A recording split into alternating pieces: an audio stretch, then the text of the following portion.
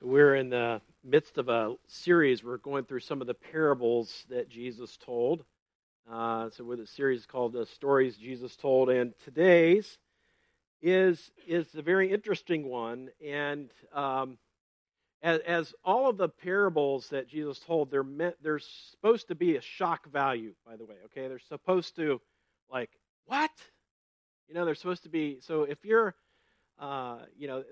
these parables should evoke that kind of feeling. There's supposed to be some sort of a conflict here. Let me just tell you just a brief story that has nothing to do with the parable, but it's about a warning. It's about a warning. So y'all remember the eruption of Mount St. Helens?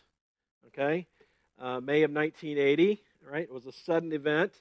For 2 months prior to the massive blast, the most deadly and destructive in American history, by the way, earthquakes and volcanic activity signaled a major event was underway. So authorities had plenty of time to sound the alarm and warn those living nearby of the looming danger. Yet, despite the seriousness of the threat, some people chose to disregard the warnings. It happens with hurricanes. It happened with this volcanic eruption.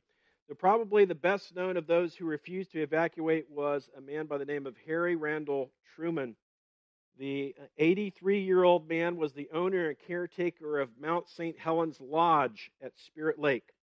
He had survived the sinking of his troop ship by German submarine off the coast of Ireland during World War I, and he was not about to leave just because scientists thought there was danger. Truman told reporters, "I don't have any idea whether it will blow, but I don't believe it to the point that I'm going to pack up."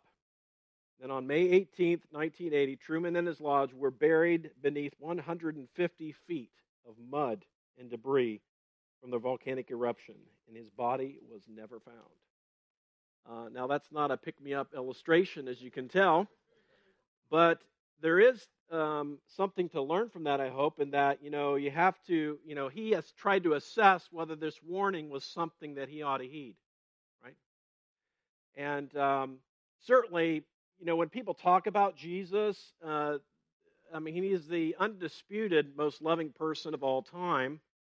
But today in this parable, you're going to see Jesus give a very stern and alarming warning. Okay, and so you're going to have to decide whether you're going to heed it or not. Okay, let's pray. Heavenly Father, we just thank you for your word. Thank you that from it we get our spiritual nourishment. And Lord, today we just admit that we need it. We always need to get our spiritual selves fed, God, from your word. And so, Lord, this morning we just pray that you would do that for us. And also, Lord, we want to just take time here to pray for just those in our church family who are hurting. Maybe those here who have family that are hurting in need of your healing touch, your encouragement, your strength, your sustaining power. God, we just pray that you would do that. And Lord, we ask it all in Jesus' name. Amen. So, it would be helpful for you and I to have a little bit of context as to what happens right before Jesus tells the story. Okay, because a lot of times the story, the parable that Jesus is going to tell, comes right on the heels of something that he's just saying, okay, I'm going to reveal the spiritual nature of these people's hearts I'm speaking to and illustrate the point. And this is what we're in this parable of the rich man and Lazarus, but right before it, in Luke chapter 16, verses 14 and 15, let's look what the verses say. The Pharisees, who are religious leaders, right? The Pharisees who were lovers of money.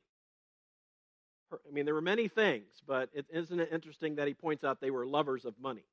Lovers of money heard all these things that Jesus was saying, right? And they ridiculed him. And he said to them, "You are those who justify yourselves before men, but God knows your hearts. For what is exalted among men is an abomination in the sight of God. You get that? He's kind of showing the big contrast here. He's like, you guys are all concerned about putting on a great show, religious show, before others and how religious you are. But he's like, I really know what your hearts are like on the inside. And he was pointing out that typically, what's exalted in the world, right, is an abomination in the sight of God. And, of course, these Pharisees thought they were on God's side. And in verse 6, I guess, did I go up to 15? I didn't go up to 16, or just 14 and 15.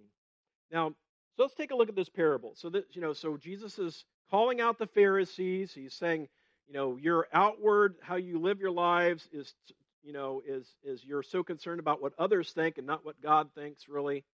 And your hearts aren't right. And even that last little comment there in verse 15, for what is exalted among men is an abomination in the sight of God. And so as we read through this parable, you will see a great reversal happen. A great contrast and a great reversal. So I'll just read through here. Luke chapter 16, 19 to 31. That's the parable. That's the story. All right, so it says, Jesus is telling the story. He says, there was a rich man who was clothed in purple and fine linen, and who feasted sumptuously every day. And at his gate was laid a poor man named Lazarus, covered with sores, who desired to be fed with what fell from the rich man's table. Moreover, even the dogs came and licked his sores. The poor man died and was carried by the angels to Abraham's side. The rich man also died and was buried. And in Hades, being in torment, he lifted up his eyes and saw Abraham far off and Lazarus at his side. And he called out, Father Abraham, have mercy on me. Send Lazarus to dip the end of his finger in water and cool my tongue, for I am in anguish in this flame. But Abraham said, Child, remember that you in your life received good things, and Lazarus in like manner bad things. But now he is comforted here, and you are in anguish. Verse 26, and besides all this, between us and you, a great chasm has been fixed, in order that those who would pass from here to you may not be able, and none may cross from there to us. And he said, Then I beg you, Father, to send him to my father's house, for I have 5 brothers, so that he may warn them, lest they also come into this place of torment. But Abraham said, They have Moses and the prophets. Let them hear them. And he said, No, Father Abraham, but if someone goes to them from the dead, they will repent. And he said to him, If they do not hear Moses and the prophets, neither will they be convinced if someone should rise from the dead. This is God's word. And I said it's a sobering word, right? But, the thing about it is you can't just read the parts of the Bible that you like to hear, okay? Because you're going to miss some really critical information, and this is one of the things. And so, again, just keep that in mind. Jesus is providing for us he's saying this in a loving manner, but he's being very truthful, and he's saying this is a warning. This is a warning. Will we heed it, or will we just say, "Oh, he's just trying to take away my fun"? So, 2 men and 2 destinies, that's what we're calling the message today. 2 men and 2 destinies. Well, let's look at the 2 men. The 2 men. Well, the rich man is talked, at least initially, about in verse 19 and then verse 25. Take a look back at verse 19. There was a rich man who was clothed in purple and fine linen. Well, what you might not know is to have purple clothing back then was a big deal. Hard to make purple clothing, have purple dye. It's very expensive. And so to even be walking around in purple clothing was a status statement. And then this mention here of the idea of fine linen. D.A. Carson comments on this and says this is really the word for underwear. Okay, and he's saying even his underwear was good stuff. Okay, and so interestingly, outside and inside, he was down at Nordstrom's or wherever you would go, but very rich, very, very rich. And if at the start of the story, you're thinking, oh, I want to be like him, and the Pharisees who would have been hearing this are saying, surely God is blessing this man, right? He's got all this stuff, right? And then in verse 25, it's interesting to note, we're skipping around a little bit, but I'll get back to where we started. It says, but Abraham said, child, he's responding back to the rich man, remember that you in your lifetime received your good things. And I think this is just a comment about this guy's, from a human standpoint, this guy's life went pretty darn smooth. No major bumps in the road, right? Nothing, no major problems that, and sometimes don't you run into people like that? It seems like, nothing bad seems to happen or everything seems to kind of go their way. And we kind of get a little taste like this, what this guy's life was like here on the earth. So he was rich, and he had all these good things. And so, you take a look now compared to the rich man, and then we come to Lazarus, right? And Lazarus here in verse 20, it says, and at his gate, so at the gate of the rich guy's house. And by the way, this gate, from what we could tell from the word that's used, it's not like a little teeny, it's like a portico. This guy's like living in a gated community type of deal. All right, so he's Lazarus, the poor man, is laying out there, right? It says, at the gate he was laid a poor man named Lazarus. And this would not have been an uncommon thing that the rich folk in the town would help those who were less fortunate. And apparently this Lazarus could not get around, right? So someone obviously helped put him there. And it says he was covered with sores. So he was, as the rich man was rich, Lazarus was poor, that poor, right? And he was covered with sores, very ill. And then it says he desired to be fed with what fell from the rich man's table. Who would have fed from the stuff that came off the table? Dogs, right? And that just shows how desperate he was. The hungry man. Moreover, even the dogs came and licked his sores. And I think the word there is actually but. The dogs came and licked his sores. Almost like the dogs are the only one that gave him relief. It's very sad. Very sad story. And, if you're a Pharisee listening, you're thinking, well, surely God has cursed this man. That their explanation for somebody that was down and out was always like, what sin has this man done or his parents done that he has found himself at this station in life? And so we have the rich man and we have Lazarus. Those are the two men in the story that Jesus is telling. So now let's get to the two destinies. The two destinies, and from our reading, you've probably surmised that the two destinies are heaven and hell. But the Pharisees would have thought, well, surely the rich man's going to heaven, and the poor man, because he's cursed, is going to hell. But we have a reversal, right? We have just the reverse happening in this situation. So let's take a look here at verse 22. So it says, the poor man died and was carried by the angels to Abraham's side. The rich man also died and was buried.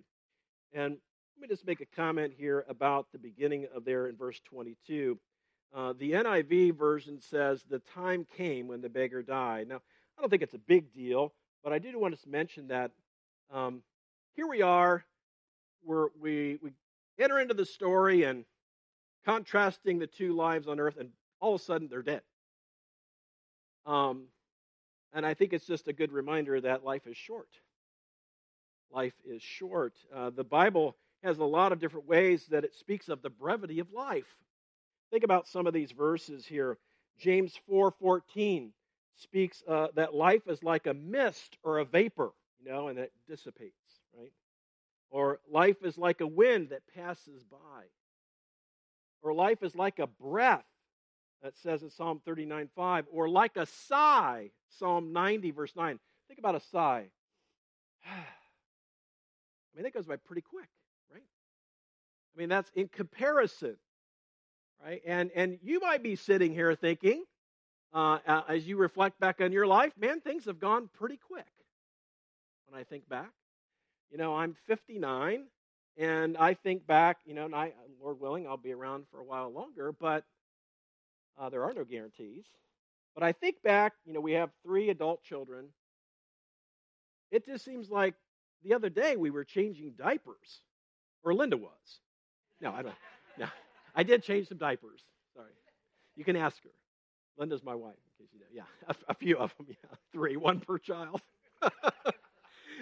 But and I think about it. It seems like just the other day I walked down the aisle and was married, or I got my degree from college, and it just boom, boom, boom. Does it seem like that to you? Yeah. I mean, it's just so fast. And I don't think you can read this parable and not come away with the brevity of life as just at least a minor point. Psalm 90, verse 12 says, "So teach us to number our days, that we may get a heart of wisdom." Right? So it's like, let's live each day to the fullest, realizing it's a gift from God.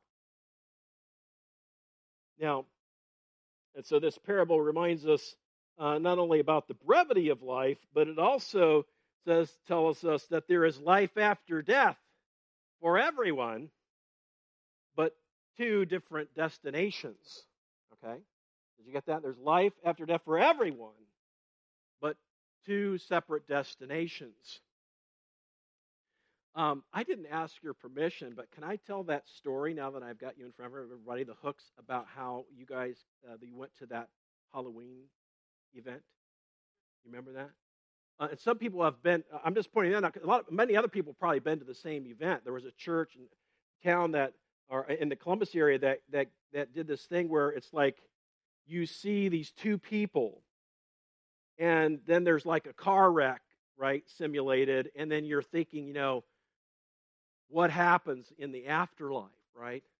And I just remember you guys telling me that really had an effect on your life, and because you're thinking that this person was such a good person, and they didn't go to heaven in the little drama that played out, and this person had known Christ as Savior, but maybe had a lot of problems, and they end up going to heaven. And you're just thinking, from a human standpoint, when we try to weigh things out like that, right? Now, it does matter what we do with our lives, but the heaven and hell question, as far as the destination, right, has to do with what we do with the person of Jesus. Okay, that's really the issue. And so we have heaven and hell are mentioned here. And so there's this. Let's see. Let me find my way back to the passage here. So it says the rich man also died and was buried, and in Hades, being in torment, right? He lifted up his eyes and saw far off. Says he saw far off, and Abraham far off, and Lazarus at his side. So after death here in this story, you got to remember it is a story, okay? And you can't take every little element and make something of it, okay?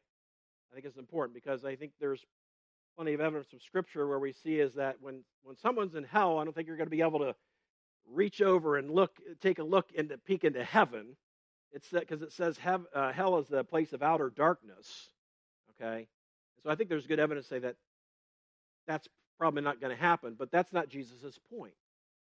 Okay, the point is there's regret here on the part of the man that's in Hades, and you hear his regret come out in all of this. Now, think about this. If you died and you woke up and you're in hell, if you could see into heaven and you saw the guy, the poor man, the crippled man, the ill man that used to lay outside your gate, and he's there in heaven, I mean, what would you think would be like an appropriate response? I'm sorry. How about at least I'm sorry, right? Or first of all, like, what am I doing here, right? That would probably be my first list. What am I doing here? I thought that, I was living the good life. God was blessing me. But also just the fact that you don't hear anything in this passage, do you not hear any remorse or repentance whatsoever? And I think that's an important thing for us to realize. This rich man, right, as he's in Hades, and in Hades, being in torment, he lifted up and saw Abraham far off. Of course, Abraham, right, one of the patriarchs in the Old Testament, and also he's elevated in the New Testament because it says he believed God, and it was reckoned to him as righteousness, right? He's like, it was salvation by faith back in the Old Testament too, even though the Messiah had not come, even though Jesus hadn't come. It's all by faith, right? Their faith was kind of trying to look forward to when the Messiah would come. Ours now is looking back at what Christ did, and when we believe in that, right? And that's the faith that saves us, is that which is in Christ alone. And so here we have, it says, he's looking and he's seeing Abraham there, and he says that Lazarus was at his side. That's kind of a critical statement, okay? You got the patriarch there, Abraham, and you're called to come sit down beside him? That's like the seat of honor. See, so we're just getting all kinds of reversal imagery here. This guy was the dregs of the earth while on the earth, but now he's at the seat of honor. Okay? Now he's at the seat of honor. So, again, we're kind of just looking at some of things that we can observe from this about heaven and hell. Right there, everyone will live forever, and there is an afterlife, but not everyone's going to the same destination, and the criteria might just totally flip your ideas on its head in terms of what would get me there, okay? What would get me to heaven or what would get me to hell? Now, I think it's important, though, to not come away with, somebody might come away and look at this parable and say, well, then that means like every poor person's going to heaven, every rich person's going to hell. No. When you read anything in the Scriptures, you need to also understand that in the context of the rest of the Bible, right? So think about this. There are some God-blessed and godly rich people in the Bible, okay? Abraham, okay? He had a lot of, in an agrarian society, he had a lot of stuff, okay? How about Job, the richest man of the East? And he was a godly man. Solomon in his early years, rich, right, and was pursuing God. How about Esther, Queen Esther, godly woman in a position of power, right?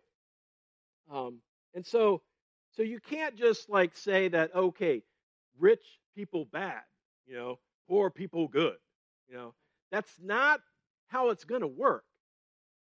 Now, certainly you'll see in the Scriptures that it is our responsibility as believers in Jesus Christ to look out for the poor and to try to help meet physical needs. It's something that we are supposed to do, okay? But the thing is you got to realize that the scriptures also tell us, like if we're kind of flipping things around here, realize that some poverty is due to people's own doing, right? When you look in Proverbs and you see that it talks about different sources of poverty, laziness, right? Not planning, not saving up for tomorrow, right? Drunkenness, and so on. So I'm just saying having money is not the issue, right? What's the issue is what's going on in these people's hearts and what's going on in our hearts. That's really the issue. Now let's take a look at some of the dialogue that's happening here after this. And it says, so as this rich man is in the story, at least, looking across this vast chasm, by the way, did you get that it was fixed? Nobody's going back and forth between the two. Okay? There's no get out of hell free card at some point. Okay? I think there's plenty of other scriptures that you could go to that would also talk about that, the finality of that. He says, and he called out, Father Abraham. I feel like he might be playing some kind of a religious card here by saying this, even though he is the father of their faith. Father Abraham, have mercy on me and send Lazarus to dip the end of his finger in water and cool my tongue, for I am in anguish in this flame. Again, you don't get any remorse. I mean, if there's any sadness, it's the fact that he's there and not in the other place, right? I find it fascinating, too. He wants God to send, or to Abraham, to send Lazarus on an errand. I mean, it's like still looking down on Lazarus. You get that? His heart's not changed. He's still looking down on him. Like, send out Lazarus over here. Let him help satisfy, because I'm so thirsty, because of the flames. Verse 25, but Abraham said, so here's Abraham's response, Child, remember that you in your life received your good things, and Lazarus in like manner bad things, but now he is comforted here, and you are in anguish. He's just kind of pointing out this reversal, right? That's what he's doing. And then it says, and besides all this, between us, you and a great chasm has been fixed, and in order that those who would pass from here to you may not be able to, and none may cross from there to us. Then there's another statement that the rich man says. And he said, then I beg you. You get that? I beg you. Now he's the beggar. Then I beg you, Father, to send him. Again, we're sending Lazarus on an errand. Send him to my father's house, for I have 5 brothers, so that I may warn them, lest they also come into this place of torment. You could identify with the sentiment, right? Saying, I wish I could warn my family that this is real and things aren't working out the way I thought it was going to.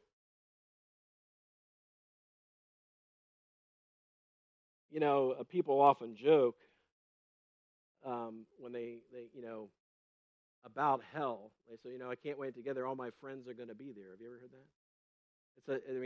that? It's really sad, actually, because you don't really know what you're saying, right? Imagine being in this God. Nobody's ever been in a place that was totally devoid of God. No one. Don't have any idea what that's like. So remove any common grace from the equation. And now throw a bunch of people in there. Look out. You will have no friends. Friendships probably end pretty quickly. Just saying. Okay, so people say that, and I know they say it in jest, but it's not funny. Right? And it says, but Abraham, here's Abraham's reply in his request to get a message. Let's let Lazarus be the messenger. He says, but Abraham said, they have Moses and the prophets, let them hear them. Now, what does he mean by that? Let them They have Moses and the prophets. Well, that's their writings at the time, right? That's Scripture. In other words, for us now, that would be like, you've got the Bible. Jesus came and lived. The Messiah has come. He's risen from the dead. That's all written down. That should be all they need. And this is what he is telling. He's telling the rich man. He's like, we have a witness here about what God is like, about what he requires, and about the Messiah and so on. We have a witness to this. A message isn't going to do it. Okay? So now he goes on in verse 30, and he said, no, Father Abraham, but if someone goes to them from the dead, they will repent. I mean, now that, let me tell you what, that would be a good one, wouldn't it? I mean, just think about that. What were the Pharisees doing all the time? Do a miracle for us, Jesus. Come on, prove to us you're the Son of God. And he didn't do them at his bidding, but certainly he did plenty of miracles at his time on the earth, right? Plenty of miracles on his time here to attest to the authenticity of who he is, right? And I've heard people say this, if God did a miracle for me, I'd believe. If God did a miracle for me, I would believe.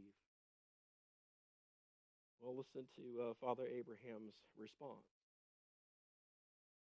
And he said to him, if they do not hear Moses and the prophets, neither will they be convinced if someone should rise from the dead. And my friends, he's already done that. Okay? Not only did Jesus raise a Lazarus from the dead, he himself defeated death. As Nick was sharing earlier, he rose from the dead 3 days after the crucifixion. So, you could talk about the rich man all you want, but let's talk about us. We have a witness. We have a testimony written right here in the Scriptures. Okay? And coming here in a couple of weeks, we're going to start through the book of Luke here. Okay, well, Luke starts off with the Christmas story. We're going to use that to kind of launch into the book of Luke. Let me just read for you the very first few verses in the book of Luke. All right, so here's Luke writing. He says, inasmuch as many have undertaken to compile a narrative of the things that have been accomplished among us, just as those who from the beginning were eyewitnesses and ministers of the word have delivered them to us. It seemed good to me also, having followed all these things closely for some time past, to write an orderly account for you, most excellent Theophilus. I'll finish the last verse in just a second, but did you hear that? He's like, I'm taking all these things, and I've done the research, and I've done the eyewitness accounts, and I've been very careful to record them down. I don't really know who this Theophilus is, but it says, so he's saying, I'm doing this for you, most excellent Theophilus, that you may have certainty concerning the things you have been taught. Presumably the things about Jesus and all that he did. The book of Luke is written so that you can have certainty about the things of the gospel and Jesus Christ. Okay. So we have a witness. That's why I brought up Luke. Luke is a good example. He just kind of lays it right out there. I've done the research. I've done the eyewitness accounts. Been very careful to compile this. And so we have here a witness. And as Father Abraham in this parable is telling the rich man, he's like, if they don't hear what was already written from Moses and the prophets, they're not going to be convinced if someone even rises from the dead and has a message for them. because it has to do with the condition of a heart. It has to do with the heart condition. Right? And that's what Jesus was speaking to right before he got into this parable. He's pointing out to them, Pharisees, you've got a heart problem. It's preventing you from entering the kingdom. You need to deal with that. You need to deal with your God. He pointed out money. Isn't that interesting? Right? Now, it's so easy to be third person about this. And really, if you've been around church long, we really like to rail on the Pharisees because they're just, religious nut, just always, making Jesus to be out the bad guy, plotting to kill him. Of course, that's not good. But think about it is that you may not bow down to an idol, but you may have a God. It's that thing or that person that is taking the place of the Lord God in your life. It could be money. Could be a relationship. Could be your job. I don't know. But unless you make Jesus Christ the Lord of your life and put him at the center, there could very well be, I know there will be a great reversal. Because maybe in your mind you're thinking, hey, I'm not an axe murderer. We usually use that one, We always compare ourselves with somebody that's, further down on the totem pole in our mind in terms of righteousness and doing good. But it's not about if your good outweighs your bad. It's about what are you doing with Jesus Christ and his straight statements about himself. I am the way, the truth, and the life. No one comes to the Father but through me. That's exclusive. Okay?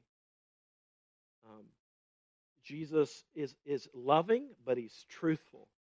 And he loves us so much that he's going to say, listen, unless you get right with God my Father through the way that he provided, which is through Jesus Christ, unless you do that, you will die in your sins and pay for your sins yourself in hell, separated from God for all eternity.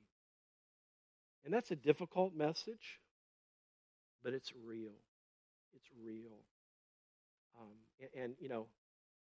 And the thing is that we don't need a miracle, right? And even if God provided miracles and somebody you knew was that dead rose from the dead came and say it's real, in many cases it wouldn't do anything because our heart needs to be right. I was thinking about this, and I'll just kind of close with this. This morning in Matthew chapter 5, thinking about the poor man. He was literally poor, but he was obviously a man poor of spirit. There's no question, because of what I'm about to read to you. In Matthew chapter 5, verse 3 says, "Blessed are the poor in spirit, for theirs is the kingdom of heaven." Blessed are the poor in spirit. The poor in spirit understand that they're a wretched sinner deserving of God's full holy wrath. That's poor in spirit. It's like you got to know your need, right? It's like an addict's not going to get better until they acknowledge their total inability to get out of that place. It's the same with sin. We're not going to be made right with God unless we acknowledge our total depravity, our inability to please God,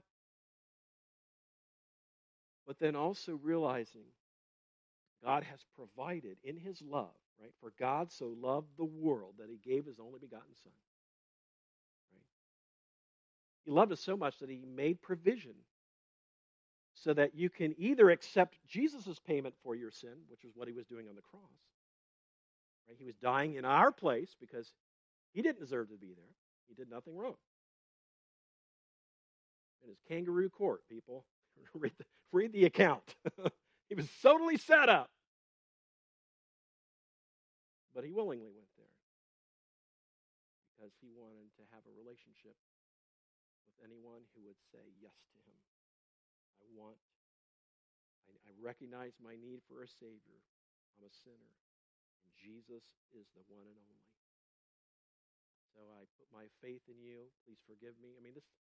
Anybody that's come to faith in Christ has had some kind of, let's call it a come to Jesus moment, okay? Where you've recognized, man, I need Jesus. I'm a sinner. He calls it out in Romans chapter 3. It's a bleak picture. But thanks be to God, as it says in Romans, who gives us the victory through our Lord Jesus Christ. So Christ came so that we could have eternal life, so that we could, in that sense, be at Abraham's side and not in Hades. 2 men, 2 destinies. It's all a matter of the heart and what you do with Jesus. Okay? Let's pray. Heavenly Father, I thank you that Jesus loved us enough to tell us the story. That love says hard things. It says in the Scriptures, God, that you don't want anyone to perish. That's your desire. But many will choose to reject Jesus Christ. But many will choose to put their faith in Him. And so, Lord, we just put it before anyone here this morning that doesn't know really where they stand with you, that if they acknowledge before you that they do things that are wrong, that are not right in your sight, that are either against others or against you directly or indirectly, however you want to do it. So I guess it's all sin against you, the Scripture tells us. But acknowledging that sin and the fact that that sin is what separates us from God. It says the wages of sin is death. Separation from God, a spiritual death, separation from God. The wages of sin is death, but the free gift of God is eternal life through Christ Jesus our Lord. And so if you're here today and you're not sure of your destiny, you can be sure if you acknowledge your sinfulness to God and acknowledge Christ as the one and only Savior and ask Him in your heart just for forgiveness. Acknowledging your need and asking for His forgiveness. And if you're here today, you've already done that, you can celebrate. You can say, thank you, Jesus, for your mercy, for your grace in revealing your gospel to us. In Jesus' name we pray.